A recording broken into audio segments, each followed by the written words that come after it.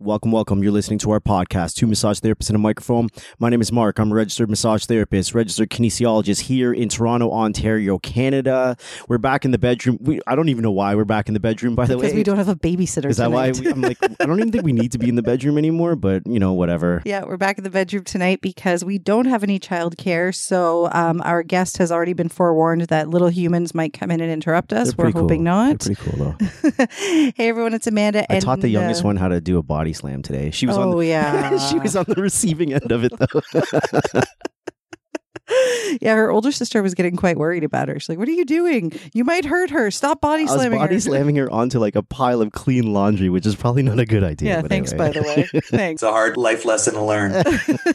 Got to learn it sometime. I think that you need to have some boys in your life, Mark. Well, yeah.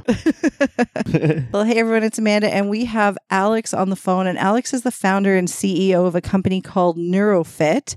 And it's a relatively new company, and I'm going to let Alex really tell you about it.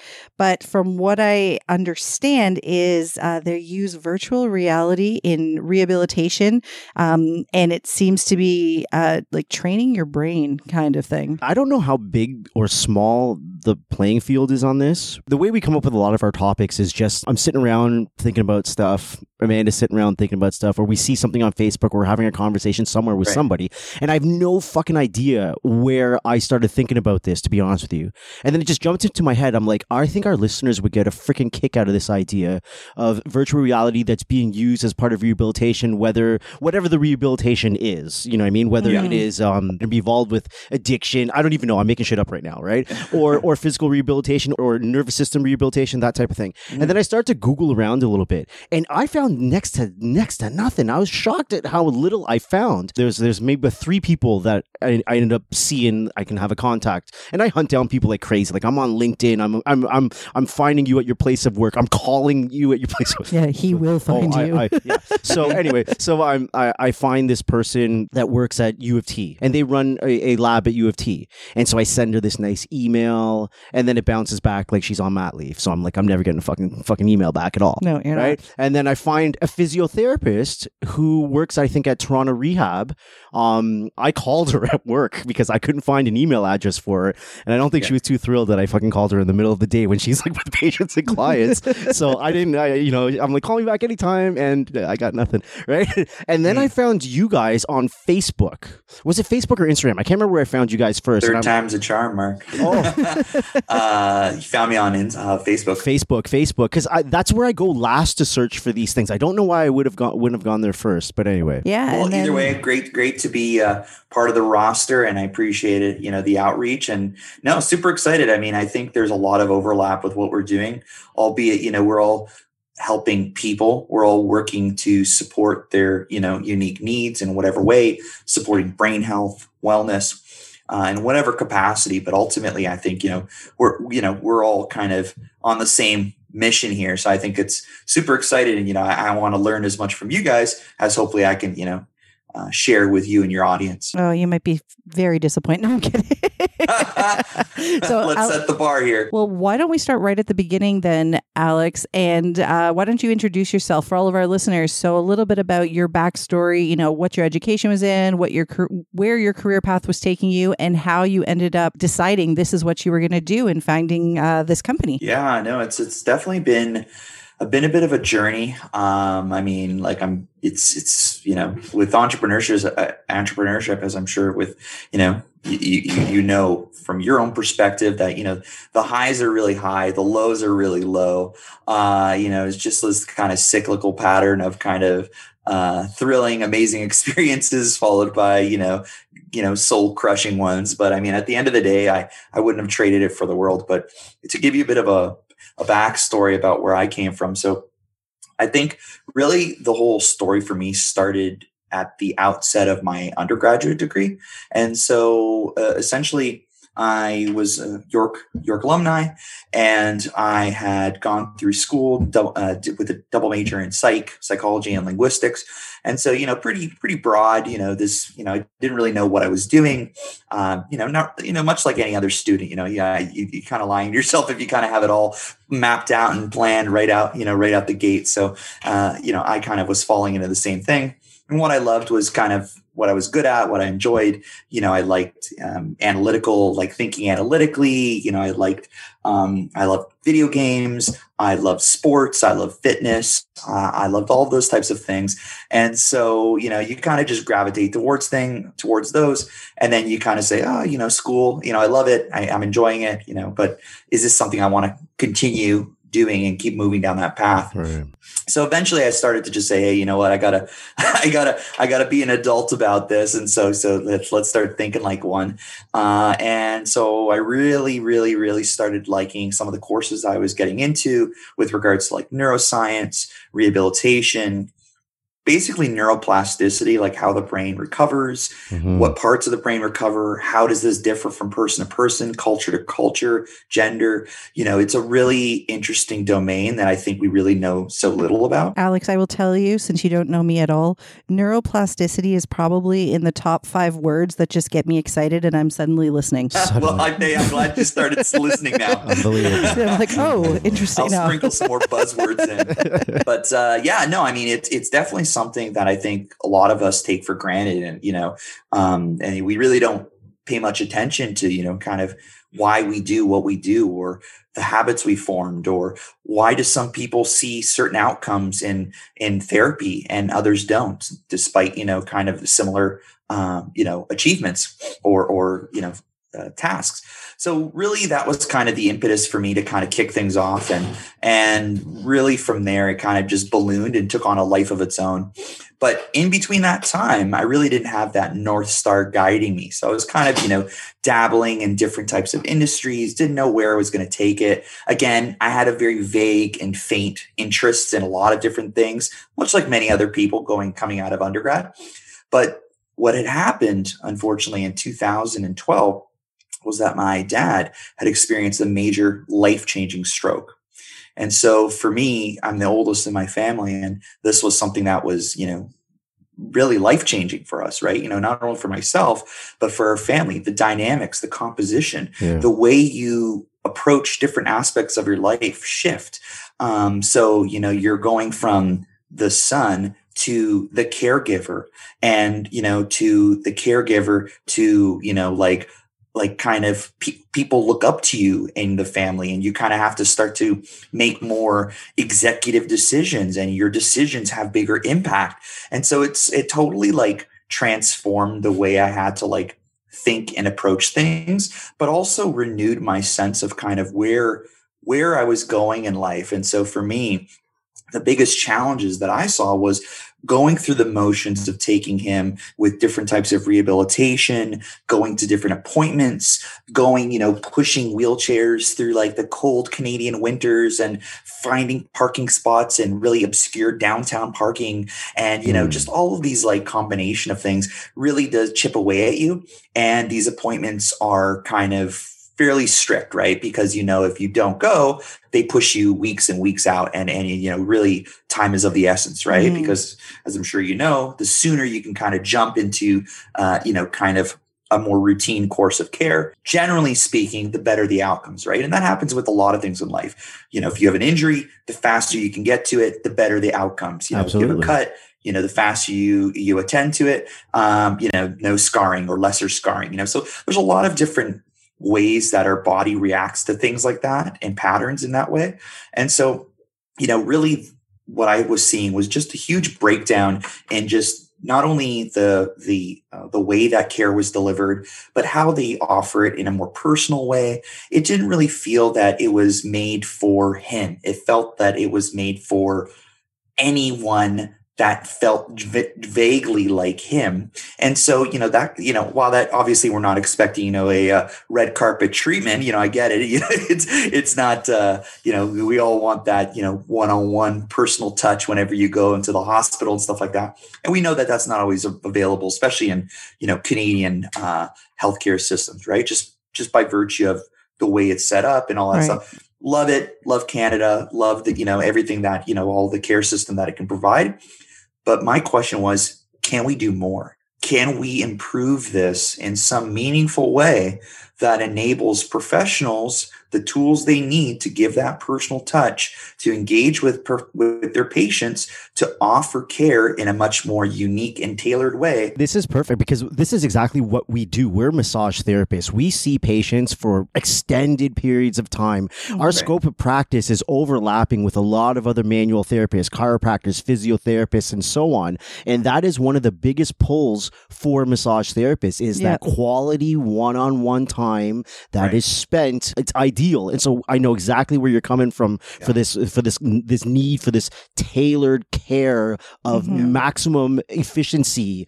I totally get it. Absolutely. And, now you want to throw in things like being able to optimize and increase your clinic's capacity, take on more patients, potentially generate more revenue. Things start to fall through the cracks, and people are the ones that are, that feel the repercussions of these kind of changes. So not that it was something that was potentially devastating, but I knew that we could do better. And I knew that I wanted to be in that sector to make that change. And there's almost like this light bulb moment that happened. And I know this is going to sound stupid and cliche. And, for those of you guys, listening in, you're probably going to say, oh, what the fuck's this guy talking about? And some of you might say, hey, I get it. But it's this moment happened in just before my master's degree. And it was this moment where you kind of start to say this idea that sits inside you of wanting to change it, wanting to do better. It becomes more than just, I think I could do something. It becomes, I need to do something. And then that I need becomes like, almost like your whole life becomes kind of intertwined with this passion. It's your mission. It's your compulsion. It becomes your identity. Yeah. Where you cannot see the world this day onward without your idea being in part of that process, or that being able to resolve that problem, or to help people, not only to help my dad, but to help people like him. And to know that the challenges of other caregivers and professionals and providers, and how can we bridge that gap and connect those dots and care. And so that was, to me, that light bulb moment where I went from this misguided kind of, skateboarder, snowboarder, kind of guy that likes to bike and, just kind of go with the flow kind of thing, to, much more purposeful, much more intentional. You know what? It doesn't sound silly to me at all. It doesn't sound silly to us at all. We're on your team. We hold sometimes every once in a while, like a business meetup that we do for other massage therapists, and we do it over Zoom. It's just like kind of a random free for all, super informal, bring your drinks, smoke them if you got them. And we talk a whole bunch of business stuff. And one of the pieces that we brought up last time we did it, which was just on Friday, and I was going to ask you about it, but I think you gave me the answer already. Yes, he did. Was I was watching a TED Talk. Amanda was with me. We were watching a TED Talk, and this one person was talking about entrepreneurs. And when he was doing his PhD and he was doing a whole bunch of studying about entrepreneurs and the psychology of entrepreneurs, one of the things he was asking them was, did you ever experience a no return moment? And pretty much what he came up with was almost 100% of the entrepreneurs that would be classified as successful, they had this no return moment, the point of, I can't go back. This is my purpose in life. This is my mission. This is what I need to do. And the other half of the however he classified them as unsuccessful. I don't know the metrics that he used to do that, but their answers were basically like, no, I haven't hit this moment of the point of no return. And so I feel like that sounds like your point of no return. And then immediately after, Mark and I were like, we've hit that point of no return. And we were both really happy to be able to say, yes, we've hit that point of no return. That's awesome. No, I think it's definitely gratifying. It's definitely an enlightening experience, but it's also probably one of the scariest because it's the most uncertain. It's a time when I felt the most confident, but the least, kind of convinced. You know what I mean? Like, it's a weird paradoxical feeling where you're grappling. The beauty of that time, though, is you're 100% committed. Yep. And therefore, you kind of question less about the stuff you're doing. You know what I mean? You because you're 100% committed. Like, it's easier to be 100% committed than 98% committed. Yeah, because at this point now, you know what you're going to do. It's now just figuring out how you're going to do it. It's not, am I going to do this? Is this going to work? No, I'm doing this. And now it's just building Now the it's the plan struggle and to following find the the way. plan. Yeah, yeah. Exactly. But I understand what you mean. It's like the most confident and also like, oh shit.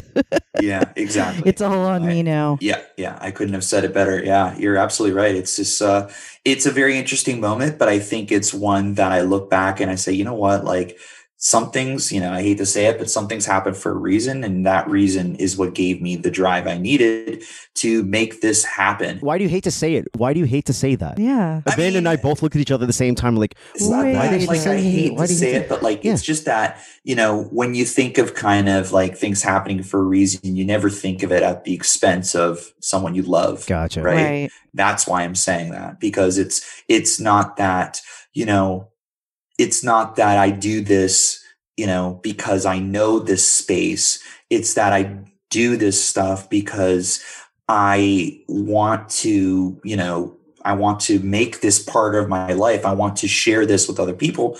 But, it's kind of one of those things where, it's just a shitty circumstance that had to happen. And, that's kind of why I said, what I said. Right. Yeah, but yeah, I mean, that's pretty much it. So, I mean, sorry if I maybe made it a little more ambiguous than it needed to be. No, that makes perfect sense. But it also, you can put the other spin on it as well, that it is a shitty circumstance. 100%. You're right. I mean, nobody wants to watch one of their family members suffering in any way. Right. But it's also this really cool thing where like your dad is such a part of this too, right? And For sure. So he would be like so proud of this whole thing, I'm certain. Absolutely. And, I always think of that to this day, and unfortunately it's been a little over 2 years since he passed. But at the same time, I know that, I don't think I'd be where I am without this, this event in my life taking place. But I mean, fast forward, to kind of, I know I'm kind of dragging it on a bit, but the idea, and how this became ultimately a business was just me sitting in my chair and, in Hamilton, Ontario. I used to live there for a couple of years doing my master's, and I went to McMaster University, and, beautiful place. I loved it. I enjoyed it every minute that I was there. And I was just sitting there and I'm just like, I'm writing my thesis. I'm doing all this like paperwork, reading, writing, presentations, the typical academic lifestyle. Right. And so I'm sitting there and I'm like, maybe I want to take a stab at this idea. Cause I don't come from a business background, right? I come from an academic, clinical, research driven background. So it's kind of like a bit of a paradigm shift, because when you go from science and academics, it's like, okay, write this 50-page paper or 20-page paper or whatever. And then in business, it's like, all right, tell me your whole like master's thesis in like 35 seconds or less, because so I have like basically ADD is the subtext. No, I'm just kidding. But I mean, the idea is that it's a total different like paradigm shift. Yeah. And so I'm sitting there and I present, and I just, and there's this event that comes up for $50,000 in Hamilton. And I'm like, you know what? Like, what the hell? I don't have a business. I don't have an idea. I mean, I just have this kind of this flame in me, so to speak. Right. And I'm just like, okay, I'm just going to throw something into the wind, see if something sticks or catches, whatever, and we'll run with it.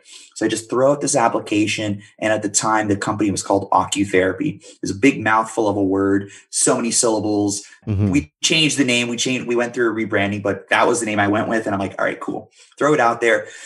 And I get a call back from this guy, and I'm just like, hello? And it's some random number. And I almost didn't even pick it up, to be honest. And he goes, hey, my name is, I'm totally forgetting right now. But anyways, it'll hit me after. But anyways, he goes, hey, are you Alex? I said, yeah. And he goes, so I'm just letting you know that the judges were mixed about your decision to move forward, but I have my PhD and I kind of understood the research jargon that you were using, but in the future, try to use less kind of like, like super high level, like jargony words. I said, oh, okay. And he's like, so, I guess all I'm trying to say is, we'd love to have you present. And I said, are you fucking kidding me? Like, nice. I'm one of the 10 people you want to present for 50,000. Like, deal. All right. And he's like, yeah, just bring your product and come present. And I'm like, and so I'm sitting there and I'm like, you got it. And so I'm sitting in my room and I'm just like, what the fuck did I just say? and it turned, and then so I go there and I basically put on this big presentation and all these like, little designs and everything but the product. And I go up there and I present. I didn't win, but at the same time I said, hey, you know what? If they considered me for $50,000 with literally nothing, I just waved my hands around for 5 minutes. And I said, okay, maybe I'm onto something. Let's keep going. And so that was kind of where it all began. And now we're, not to, kind of toot my own horn or anything like that, but we're across Canada, we're across the US right now. We're moving into Europe right now, with our product. And, it's an exciting time, but at the same time, it's a journey and you got to respect the process. Absolutely. And failing that initial fuck up was the process. So yeah, that's basically it, and it just learning. But I think really the North Star through the whole thing was just being curious, so much so that I actually made it the topic of my TED Talk when I did one a couple of years ago. And, so it was a really, really exciting time. So that's kind of what we're doing. Happy to share kind of what it is. I know I've kind of given you a bit of backstory, but probably you guys don't know what it exactly is. So. Oh, that's where we're going next. That was going to be the next thing is, okay, I understand about you and why you decided to do this. And as I said at the beginning, the only thing I really know about NeuroFit is that it is a sort of a virtual reality product that assists in rehabilitation. And from what I can see, and now it makes sense with your backstory, working with me, maybe people who have had a stroke or maybe other brain injuries, it seems very focused on training your brain. And you brought up one of my favorite words, neuroplasticity. So can you, and dumb it down, Alex, no jargon, can you explain to our listeners, I'm sorry, I had to throw that in somewhere, what exactly it is, who are your clients, who are these patients that are coming to see you, and, how these products are tailored to them and, what they do. Little disclaimer, I've totally abandoned the jargony stuff now. It's just kind of, you pepper it in every once in a while, but I've definitely learned to bring the kind of the vernacular, so to speak, to like a much more simple way, even though vernacular is a bigger word. I should have chosen something different, but you know where I'm saying. I had a drink, so bear with me. I'm trying to enjoy the night here. So simply put, you can think of NeuroFit as the Fitbit for the brain. So just like a Fitbit, Fitbit tells you, information about your health, your activity levels, and it guides you through that journey. But we don't really have that indicator. So for example, when you go to the gym, you have a good workout. When you're sweating, you got endorphins going through you, you're feeling good. But we don't really have that indicator for the brain. Right. So especially when the context of rehabilitation or something therapeutic. So I wanted to put together just that. And the way you can think of NeuroFit is that we create these personalized set of therapeutic exercises that are scientifically based, backed by research. But also the cool thing about it is that we put them into these scenarios. So rather than testing people on what they're doing and their raw performance, we can look at how they're feeling, how engaged they are. Is that person at risk of burning out? Is that person motivated to continue? Is that person likely to drop out from therapy? And, if they leave, they lose out on their care and they, can potentially, not see any sort of improvements or potentially get worse. And then as a therapist, you lose out on that person as a client, billable hours, just building that relationship. And it's kind of like, so we really wanted to bring those two sides together. And so effectively speaking, you just jump right in. We've got these exercises. So, things like navigating new and unfamiliar paths in the forest. And we're looking at things like, how do you navigate something new? What areas are you looking at? How much help do you need? And so the funny thing about it is that we've been able to bridge this to an online method. So it started off as purely virtual reality. So headset, right. Glove, the controllers, all that stuff. And then COVID hit and I'm watching all of my buddies, startups, and they're like, we regret to inform you, but we're closing our doors. We're shutting it down, mass layoffs. And I'm crapping myself because I'm thinking, am I looking at the future of what we're going to be doing? Is this where we're headed? Are we kind of in a sinking ship and I'm just the only one that doesn't know it? And I was like, oh my God. So I literally just stopped, talked to my team. This was about almost a year, or I would say almost a year to the day. And I just say, hey, listen, hey guys, like I don't want to let anyone go. And I want to make sure that you all understand the, impact of what we're doing, but we need to recalibrate what's going on, because at the time, logistically speaking, hardware from China is not coming out anymore. Distribution slowed down. The borders are locked up. A year ago today, nobody was leaving their house, period. Like a year ago today for a new business was one of the scariest times ever. I mean, for massage therapists, everybody was like, is anybody ever going to want to get touched again? Should we all just quit? Like it was crazy. For sure. Because you think about it, right? You think about it in the context of that, that we're there is no handbook for what we're doing. There is no person you can consult that can help you. There is no leadership handbook or rules or people that you can reference and say, hey, like no one could say like, yeah, been there, done that. Like they can't. So we literally just had to get super creative, and we adapted, put it online, and we just threw it into the world. And in the middle of the pandemic, we got a customer here out in Calgary, and, and then, so I'm like, okay, listen, guys, I'm talking to my team. If people are willing to open up their wallet in the middle of the worst economic times, we're on to something. Let's keep doing it. Let's stay focused. And then, so just trying to really bring that, course correct, right? Did you get any blowback from your team? Any resistance from your team? Like, what are we doing here? Let's just, I got to get out while I can kind of thing? Yeah. So, I mean, I'd be lying if I said no, like we did, but I would say that the good thing about the people on my team is that, I'd say like we only had like 2 people leave, but that was just, external factors. Like, they wanted something more sustainable, whatever, right? Startups are startups, right? You don't join a startup because you're making like Google money right out the gates. You join a startup because you love what you're doing. You see the potential. You want to get in on the ground floor, and you grow as they grow. Right. That's why you join a startup.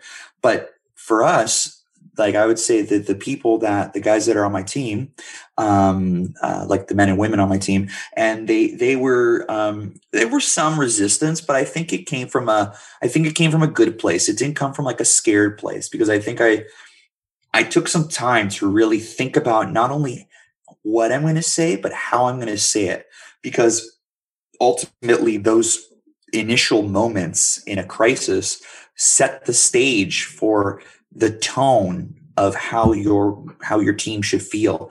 They react like it's almost like, think about it this way. Like if you're scared, your kids can feel that fear, and they know you're scared, and then they get anxious just by virtue of being in your presence. Right. So it's the same tendency, not to say that they're my kids and anything like that, but it's that vibe you give off. Do you remember your words to them? Do you remember like, okay, I got to go in. This is the first time I'm going to speak about this.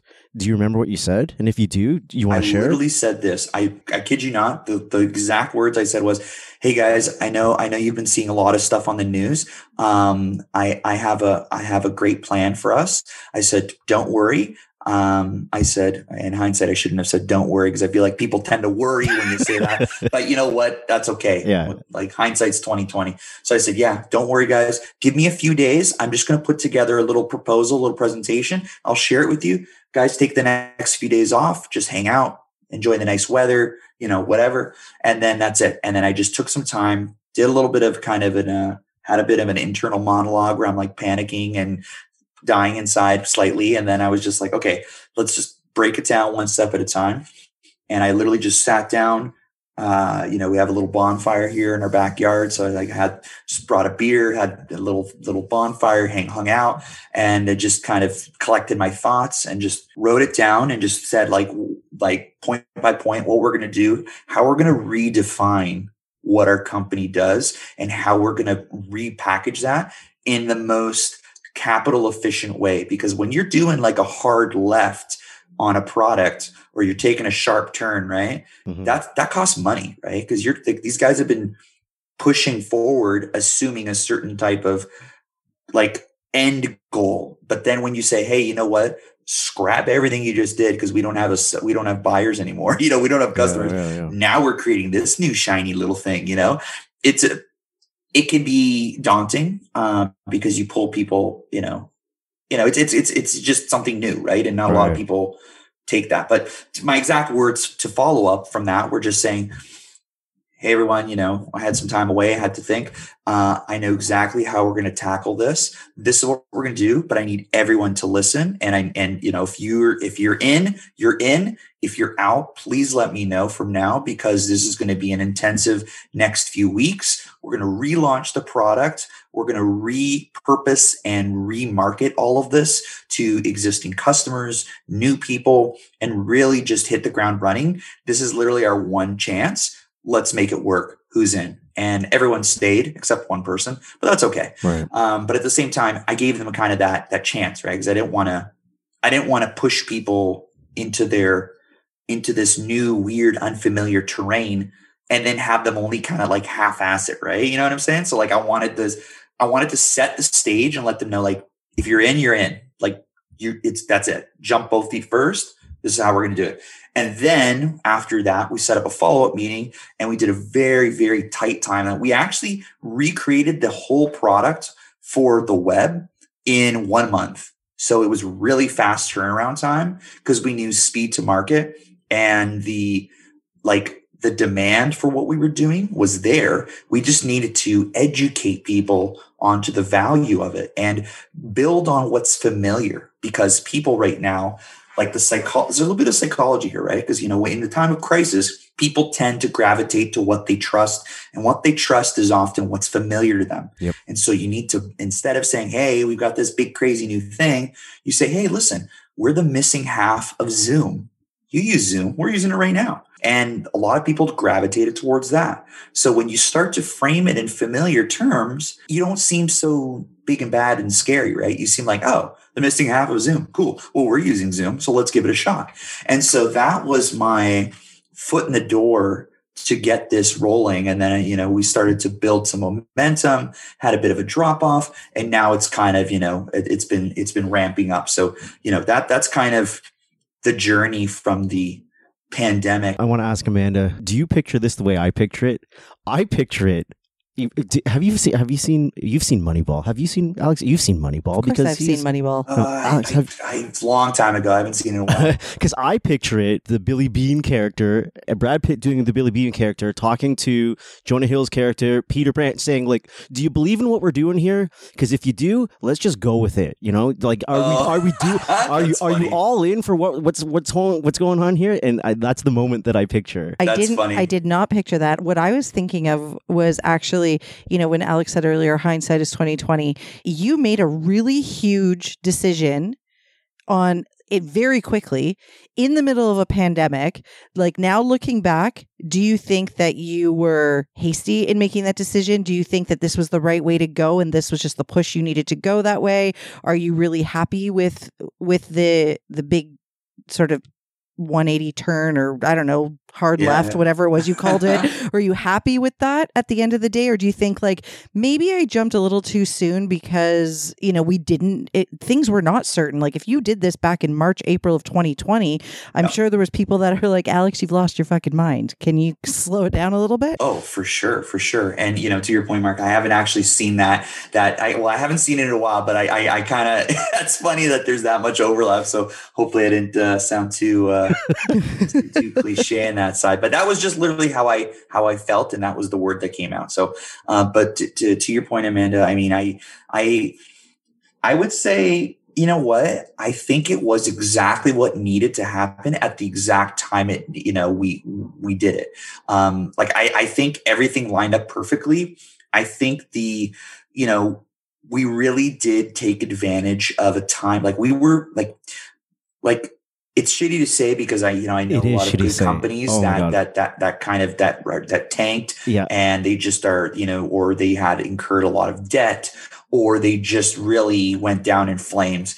And so on that side, it's shitty. But, on our end, just to kind of speak on, where I'm coming from, but we were able to essentially, thrive and reinvent ourselves and use it as a time to really build on something new and work with an audience that, healthcare is a very resistant to change. They love to work with what they know, and what they know has been passed down for years and years and years and years and years. And so when you're coming out of there and being like, hey, listen, I can not only save you money, but I can help you make more money. Like, what are your thoughts? And then, and so essentially, the breakdown was that I think exactly what needed to happen happened. I don't regret any of it. I think if anything, I think I should have pushed a little harder now that I think back on it. I think I should have really pumped the gas, but I was kind of reluctant myself because it wasn't really what I came into this whole, mindset with, right? It was kind of like an afterthought. It was really such a mind fuck because just like you said, you're seeing other people, you're seeing your competitors or your colleagues or however you want to say it. Some of them are just not going to survive, or they're not making the decisions that would help them advance or even just stay afloat. And we had the same thing. Like we started doing stuff that we probably should have been doing before, but this gave us the push to do it. And it's almost like we felt like, okay, I need to take this risk now. And it's actually worked out really, really well for us, where we've been thriving from a global pandemic. And I feel like a fucking asshole saying it, but a lot of it comes down to the commitment to what you're doing and the willingness to risk for the commitment. Well, that was it. We had already hit the point of no return. We're in the middle of a global pandemic. And I don't know if you know, Alex, mine and Mark's major source of income, our business is a continuing education company. So pre-pandemic, we were hosting continuing education courses, like professional development courses for manual therapists in class. So we were having, 20, 22 people in our space and doing a lot of practical teaching. Well, fast forward to 2020, nobody's coming in to take a course. Government restrictions say we can't even have 20 or 22 people in our space. We're like, well, now what? Like, this is our career. This is what we do. So we also made a very quick decision. And by, I think, May of 2020, we had shifted so much stuff to virtual live stream teaching. And like Mark said, it was probably something we should have been doing before, but it's a lot of work. And there was nothing that pushed us to do it. And then that was it. That was the time. And we did it. And now we're, on Zoom all the time. Yeah. Are you guys feeling the Zoom fatigue yet? I think Mark is sick of talking to black boxes. The Zoom fatigue is not nearly as bad as the 8 hours in front of a group of people wearing a mask, talking nonstop. But yeah, no, I hear you though. I mean, the Zoom stuff, don't get me wrong. Virtual is convenient. I love it. It's working, but at the same token, it's definitely, it's draining. Like, when you're on back-to-back calls, like I just had a glimpse at my calendar just as I was shuffling something here on my screen. And I was like, oh man, like it's crazy, like it's definitely helped offload a lot of the like travel times and such. But I think, again, there is no replacement for the personal touch and the personal experiences that you get with one-on-one, face-to-face. Like I would love to, have, come meet up with you both and, hang out, grab a beer, chill, chat, kind of put a face to the name and everything we're doing. But unfortunately, we kind of have to roll with the punches here and kind of what the world's dealing us right now. But at the same token, I think that if you find the right customers and the right people, like partners that you work with, it's like, it's like you get to a point where some people just say, hey, listen, you know what? We don't want it. And then they just say no. You get the people to say, I'm interested, but I'm kind of not all in. And then you get and then you get a good chunk of people that say, it's like, they can see the world through your eyes and they can see the vision that you're trying to share with them, and that it's coming from a good place, and that it's coming from us, saying, hey, listen, the future of healthcare is blended. It's going to be on site and virtual. We want to be able to enable you the tools to get that ready to go so that you're not going to be scrambling for these last minute solutions when, other things happen, or, you're losing people or you're losing patients and, things like that. Right. So that's kind of really where we approach it. So we take a really hands-on approach with a lot of the people that we work with, and much like yourself, right? You're very focused on the educational component, but also, really maintaining that great personal experience that people, is memorable for them, as much as it is something that they can, be like champions for and share and be like, I love you guys. And I want to be part of the, being, getting more, receive more kind of services from you and stuff like that. Right. So that's kind of like really at the core of it all. So Alex, I want to understand your vision a little more, because you just said that. You said you want, everybody to, or there's the people that really understand your vision. They want to be with you. Yeah. So when this was all in development and, you're thinking about who could benefit from this, let's start there. As an entrepreneur, you saw a hole, you saw a problem that you felt like you could solve, right? And now that it's actually going and people are buying the product, who are the patients that you feel are the ones that really benefit for your product? Yeah, absolutely. Sorry, I totally glazed over that. I know you asked that earlier. So really the people who we're working with right now, I would say it varies. Like we have small clinics, private practices, rehab centers, universities, and all the way to, a handful of hospitals. But ultimately, it's the people we work with are primarily occupational therapists, physical therapists, social workers, behavioral therapists, even recreational therapists in some regard. Really, it's kind of just different touch points of providing a therapeutic experience. And those are the main people we're working with. And ultimately, so we work like we're B2B. So we work with businesses, organizations, and we want to build off their familiarity with their patients, because ultimately when a person goes to receive care in any regard, you don't really go to not many people really take it upon themselves to go and find some new alternative source of care. No, you go where your doctor tells you to go. You go to what is your trusted sources and their trusted recommendations, because that's kind of the hierarchy of, the flow of things, right? And so we wanted to just augment and complement the professionals and just say, hey, listen, think of us as another tool in your toolkit where we can make your day a hell of a lot better, save you a bunch of money, and engage more clients in a single day, even outside of business hours. And literally our costs are, for the price of a cup of coffee, you can get NeuroFit. So we wanted to make it as little prohibitive as possible so that we can just get people using it, get that experience, really generate that great, kind of value for people, and then work with them as partners and grow as they grow. And with the end users, so these are the people who are on the patient-facing side. We've worked with literally the spectrum of with people. So my big thing was I wanted to make it always inclusive and accessible, and user experience front and center. So we've worked with as young as 5 and as old as 95. Our oldest patient was 95. So it's usable on both fronts. Ultimately, the goals differ from people. For a 95-year-old person, they're more about just staying engaged, staying active, staying kind of mentally more agile, but as you move to younger, it's more play focused, right? It's less about how do these skills connect to getting back to work or driving or, I don't know, just whatever, being able to run again or bike again, right? So it's different about those experiences.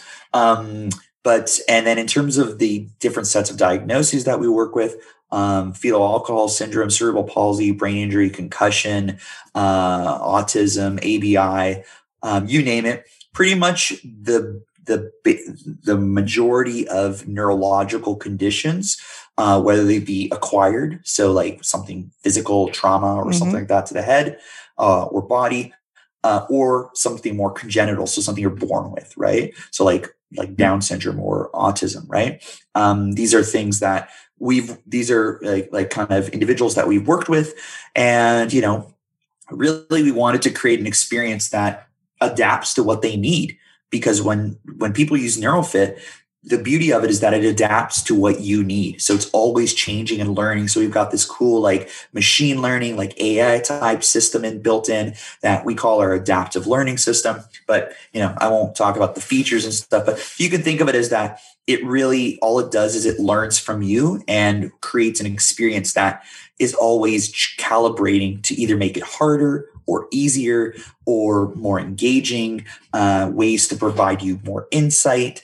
Really, we wanted to connect with people on their terms so that you're getting something that matters to you, and you can set goals that make you feel empowered and promote independence, and really just help you feel like you're kind of moving the needle and taking control of your care. Because a lot of the times when you're in the healthcare, in the driver's seat, and you're going through the motions, you kind of just go with what people are saying for you to do, right?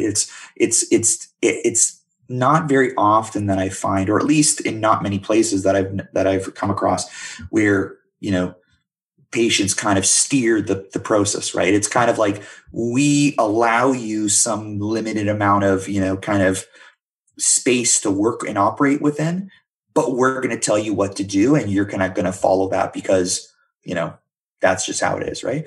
And don't get me wrong, but at the end of the day, no one knows you better than you. Yeah, and I think that most people who work in rehab these days are trying to move more in that direction of being a little bit more patient-centered. Yeah. And, we understand that nobody knows you more than you. I say that to my clients all the time. You know your body better than I do. So making sure that your patients are actively involved in their therapy and empowered in a certain ways, like you mentioned before, that this can actually, detect if someone's going to stick to their therapy, and if someone's going to continue with their rehab or not. And if they're not going to continue, then there's no point in doing anything because it's not going to be successful. There's a whole bunch of things about this that sounds just so cool to me. One, just your description right there was so perfect, because now I understand that it really actually is a Fitbit for your brain. Mm-hmm. I think it's really cool that it's sort of this fun, I read the word gamified, clinically supported and scientifically backed gamified exercises. And I love that, people can do this sort of on their own. You're strengthening your brain, you're rebuilding skills. So it really is rehabilitation, but doing it on your own. And it's got this intuitive AI component that is making sure that it's doing what you really need it to do.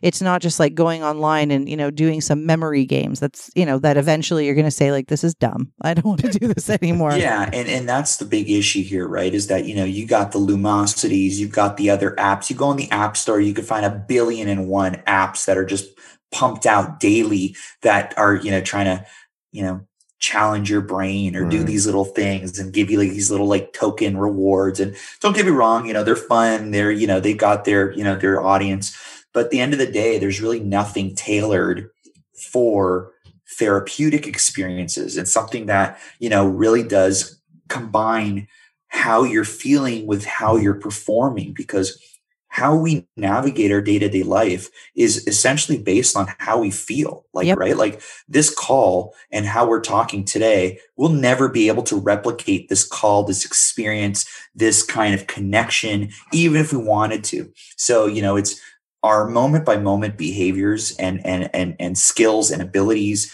are very much driven by what it means to be human, which is our emotions, which is our sense of, our mood, our how we're feeling. So that's what we wanted to capture, and that's what sets us kind of far apart from what's out there right now. I can't help but point out the irony that the human connection and the feeling bit is being brought in by a machine and not a human. Yeah, I know. That's the funny thing, right? Is that so my big thing is that it's like, how do you personalize digital stuff, right? So really we're just trying to create digitally enabled therapeutic experiences, because again, we're not taking away jobs. We're just trying to help people.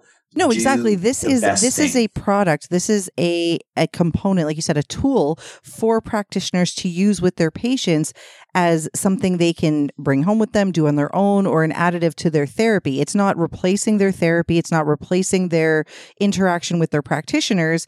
it's another component that's only going to build on what they're already doing.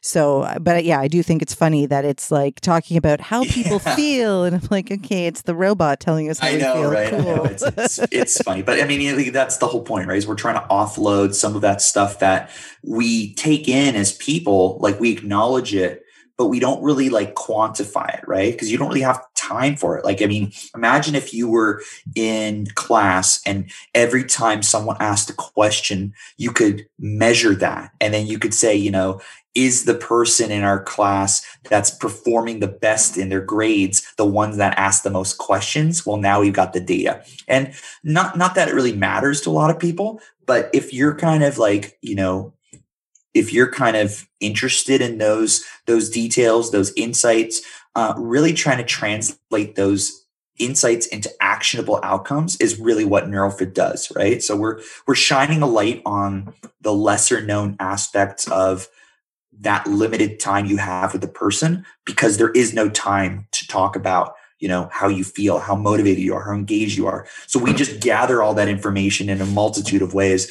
But the cool thing about it is now that the world's slowly opening back up again, so does the VR come back into the picture. So now we've been able to support people remotely or using the NeuroFit web, and then to kind of step into the VR, which is much more I don't know if you guys ever used VR before in the past? I have not. I've always wanted to, because there's a VR place in the mall right beside us. Nice. Too. Why did you look at me like that? Like your eyes went all big.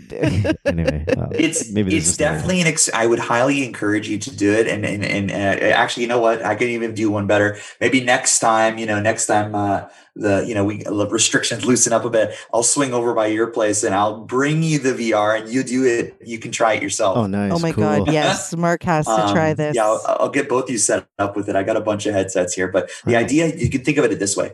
Think of it as just being transported into a world anywhere you want. The world, like your limit is your imagination. And so what we've done is that we've been able to turn these 10-foot by 10-foot squares around you, and we map that space out, and we make your hands the controllers. So you don't even need to pick up a controller. You can just pick up your hands and start touching around and interacting with stuff. But the really cool thing here is that, you know, we're looking at so it's like if we wanted to know if someone has limited range of motion, or, you know, their arms, like maybe if they had a stroke or something, you just lift up your hands to the side, lift them up in front of you, lift them, you know, point them down. And we just draw out the measurements of what they can do. And then every time they use NeuroFit, that experience changes according to how they've been able to perform. And so we're always kind of ramping it up just a little, right? Just like when you go to the gym, right? You know, you run 2 kilometers, then you run 2.5, then you run 3, then you run 5, right? So you're slowly ramping it up. And so that's what we're doing, so that every time they use NeuroFit, we kind of just are slowly calibrating it to just nudge them in the direction of their goal. That's all. That's really cool. I'm also sorry. I've been looking through your website like as we talk too, because it's just it needs updating. But no, but you know what though? It's just everything that you're describing and everything I'm reading here.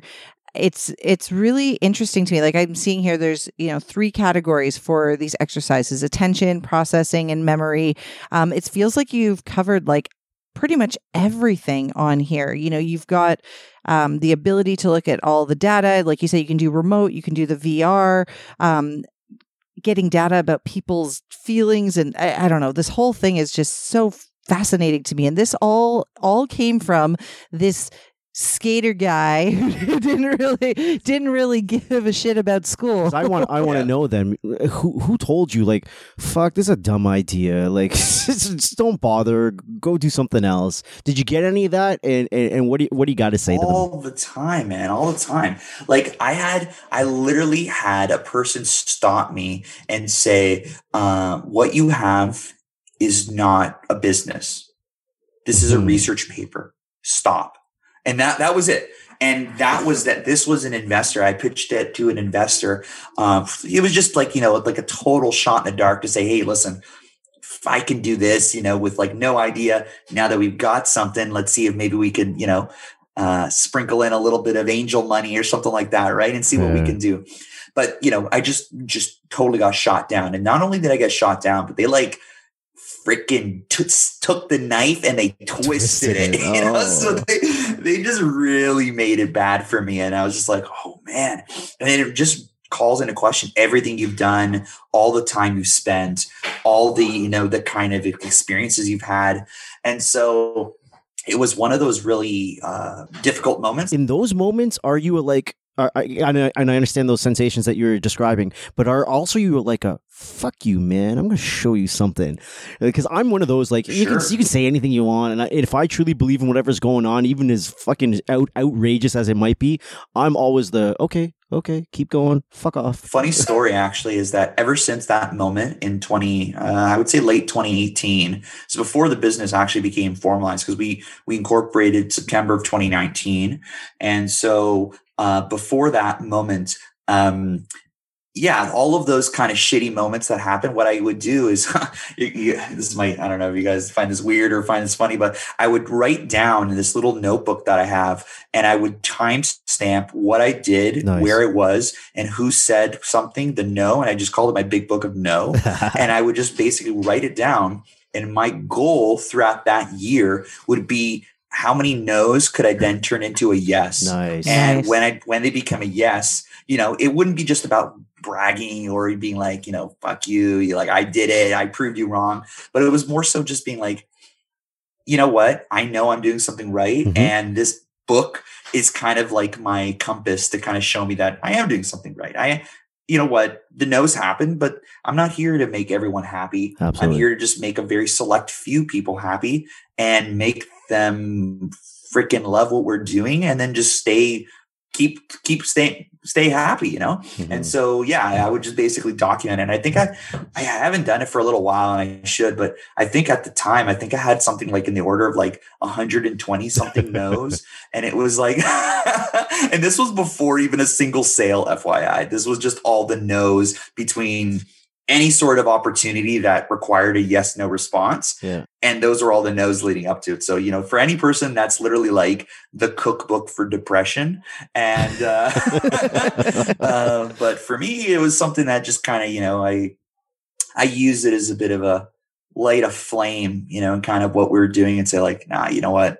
I'm going to keep going. I'm going to keep going. And just, you know, it's not, you know, and so that was just kind of what I did, which I think is somewhat unconventional. I don't know many people who do that, nor do I really share it, but I dig it. A little bit of a sneak peek. Not many people know that. Absolutely. I dig it, man. When someone says you can't do it, go do it and take pictures. You know, I dig it. I dig it. But I like that it's not to prove any of them wrong, right? This is more of a positive reinforcement for yourself that I know what I'm doing. You may not get it yet, or may not get it ever, because that's the other thing. In the mind of an entrepreneur, you're not trying to impress everybody. You know who you're targeting, and you know who needs your products or services. You know why you're doing what you're doing, and you just do it. And those people will realize, oh yeah, I need this guy. And this virtual reality stuff, it's so fucking cool to me. Yeah, I mean, it's definitely come a long way. I think we're in a very interesting time where the paradigm of the healthcare space has shifted. The world and perspective that was so tightly gripping onto pen and paper is now saying, hey, listen, if we don't try something new, we're screwed, or we're losing our patients, or we're going to get bad reviews, and we get bad reviews, we're going to get, all this stuff. It's going to be like a cyclone of just nonsense that's going to happen. Right. So effectively, you know, people have either out of necessity or just out of sheer interest and willingness to kind of think forward. That's kind of what we're doing. So we approach it in a bunch of different ways. We have this community called our NeuroFam. Basically, it's just a bunch of brain injury survivors, professionals, advocates, caregivers, awesome people like you guys, and just bring them together and just like have them discuss, offer feedback, help us build something with them, not just for people, because a lot of companies build stuff just for someone, but it's another experience to take a step back and say, hey, listen, we're building it for you, but why can't we build some stuff with you? And that alone has been a very instrumental tool in allowing us to really understand not only what people want, but what they could want. What might they want in the future? So you're keeping your finger on the pulse of what your people want and how you can best serve their needs, but also where the market is evolving, understanding what people could be needing support in, and really just trying to stay ahead of the curve. And so that's why we do those. But another thing is just educating. So I'm a big proponent of, talking with people like, we're talking here today, just getting the word out, talking with different people and just connecting, learning. I make it a place to take once a week and just give back to my network. And so I go out on LinkedIn and, I'll help different people if they ask me for like help with their presentation or their pitch or their PowerPoint or their, how to tighten up their business model or how do you market this or, like anything like anything business centered, and just really put myself out there and just give back because, I think the world's given so much to me that I think is just, I just really want to do something in whatever way I can with my limited, abilities right now, virtually speaking. But so that's kind of what it's all about. I think I knew whose TED Talk we're going to be listening to next. I don't want to bore you. Well, I think this is a good time, Alex, for people listening because you've really given us an idea of how the company started, where the idea came from, who you can be of service to, and what it is. I think this is the point where it would be great if you can give people some information, how to get in touch, contact information, website information, anything like that for anyone who wants more details on you. Yeah, awesome. No, I'd love to. You could check us out on at neurofit.ca. So neuro like NEURO, fit like fitness.ca. Or you could just check us out on social media. We're pretty active on there. LinkedIn, Facebook, Twitter, you name it. Instagram as well. And it's just all the same handle at NeuroFitVR. But lastly, just feel free to get in touch. I mean, don't be a stranger. I am not going to bite your head off. I love having conversations. Virtual coffees are like my new thing now. I love them. So just, set up a 15, 30-minute call and just chatting, learning about what people are doing and see how, I could be of value. I think just, being able to help people and, people you would never think you could be of help to, so online, you can reach us there, or you could reach out to us via email, but it's just info@neurofit.ca. And one of us will get your contact and I'll reach out to you one way or another. But that's us in a nutshell. So thank you. Thank you so much, guys. I really appreciate, you give me a voice, being able to, share some love and love what you guys are doing. There needs to be more people and proponents like you for just really bringing that multidisciplinary approach together and connecting like-minded people who love to help others. I have one last question before we finish up. Ooh. Let's see. We got the whole bonus round. We got the whole history of the company, and we know where you are today. I know where you're going. Where is it going? That is the question. Where is it Selling going? Selling this baby to Amazon. I'm just joking. It was such a good interview up till I'm kidding. No. So where we're going, honestly, I think the big thing that we're going to next is really just trying to really cultivate great partnerships. So, we're really excited to work with our educational partners because really we're supporting the next wave of healthcare professionals to be able to provide them the tools they need to offer care in their own ways, but just also giving them, a new way to provide care to their patients, right? So that's one of the things that I'm really excited about. And two is just, I would say, just like, just meeting more people. Like 2021 is just like, for me, it's been an exciting time.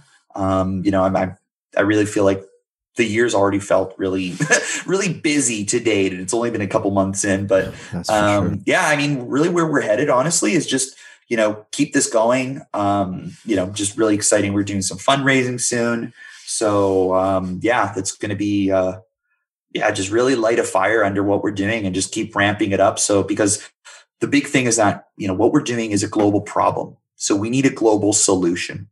So that's where NeuroFit fits in, right? And right now we're just playing to kind of the markets that we know, which are, North America, English speaking sectors. But there's so many people that have come forward and said like, hey, I love NeuroFit, but I can't give it to my grandma who speaks Chinese, or I can't give it to my uncle who speaks Greek or Macedonian or whatever, or Russian. And, and so I think really building up that kind of framework of how can we help more people. And then the last thing is moving from not just purely rehabilitation, but also including it into the spectrum of recovery. And we know that, when we think of rehab, we think of it as one finite place in a person's time in their life, but really it can occupy a big chunk of your life, especially when you're talking about athletes. So we've got some exciting partnerships coming up soon, and I'll save a bit of a spoiler alert, but it's going to be with the professional athletes. And what we'll be doing is we'll be able to support people in their off ice training and off the court, off the field training, and being able to provide them with the tools they need to be able to really bring their training to wherever they are, wherever they're traveling, wherever they're situated at home, wherever home may be, and really keep them, in safe locations so that they minimize any sort of transmission risk, minimize any sort of danger to themselves or others, and just keeping them at top of their game. And so those are the three things that I'm really excited for. And those are things that we're rolling out in different quarters throughout the year. All of our high performance and manual therapists, movement therapists, their ears just perked up. Absolutely. So Nice. I love it. Neuroplasticity. Buzzwords. AI, blockchain. Exactly. Well, thank you so much for hanging No out with problem. us late at night, Alex. After hours, entrepreneurs, worries. we work around the clock, right? Yeah, you guys are awesome. I think that's you gotta keep at it. I think I appreciate you taking it so late this evening with the call. I think it's I was almost like, oh man, 7:30. I feel bad. Everyone's kind of winding down on a Tuesday, but no, this is awesome. I definitely feel renewed. I got this is like a coffee for me, so I'm feeling excited and feeling amped. If there's anything I could do to help you and your community, please let me know. I'm always happy to be there. We could always put our thinking caps on and maybe over a drink or something next time, but nonetheless, love it. You guys are awesome. So thank you again. And looking forward to the future of where we're going with NeuroFit, and just wishing you guys all the best in your practice. Right on, brother. This has been good. Thanks for hanging. No problem. Thanks, guys. You guys have been listening to two massage therapists and a microphone. Peace.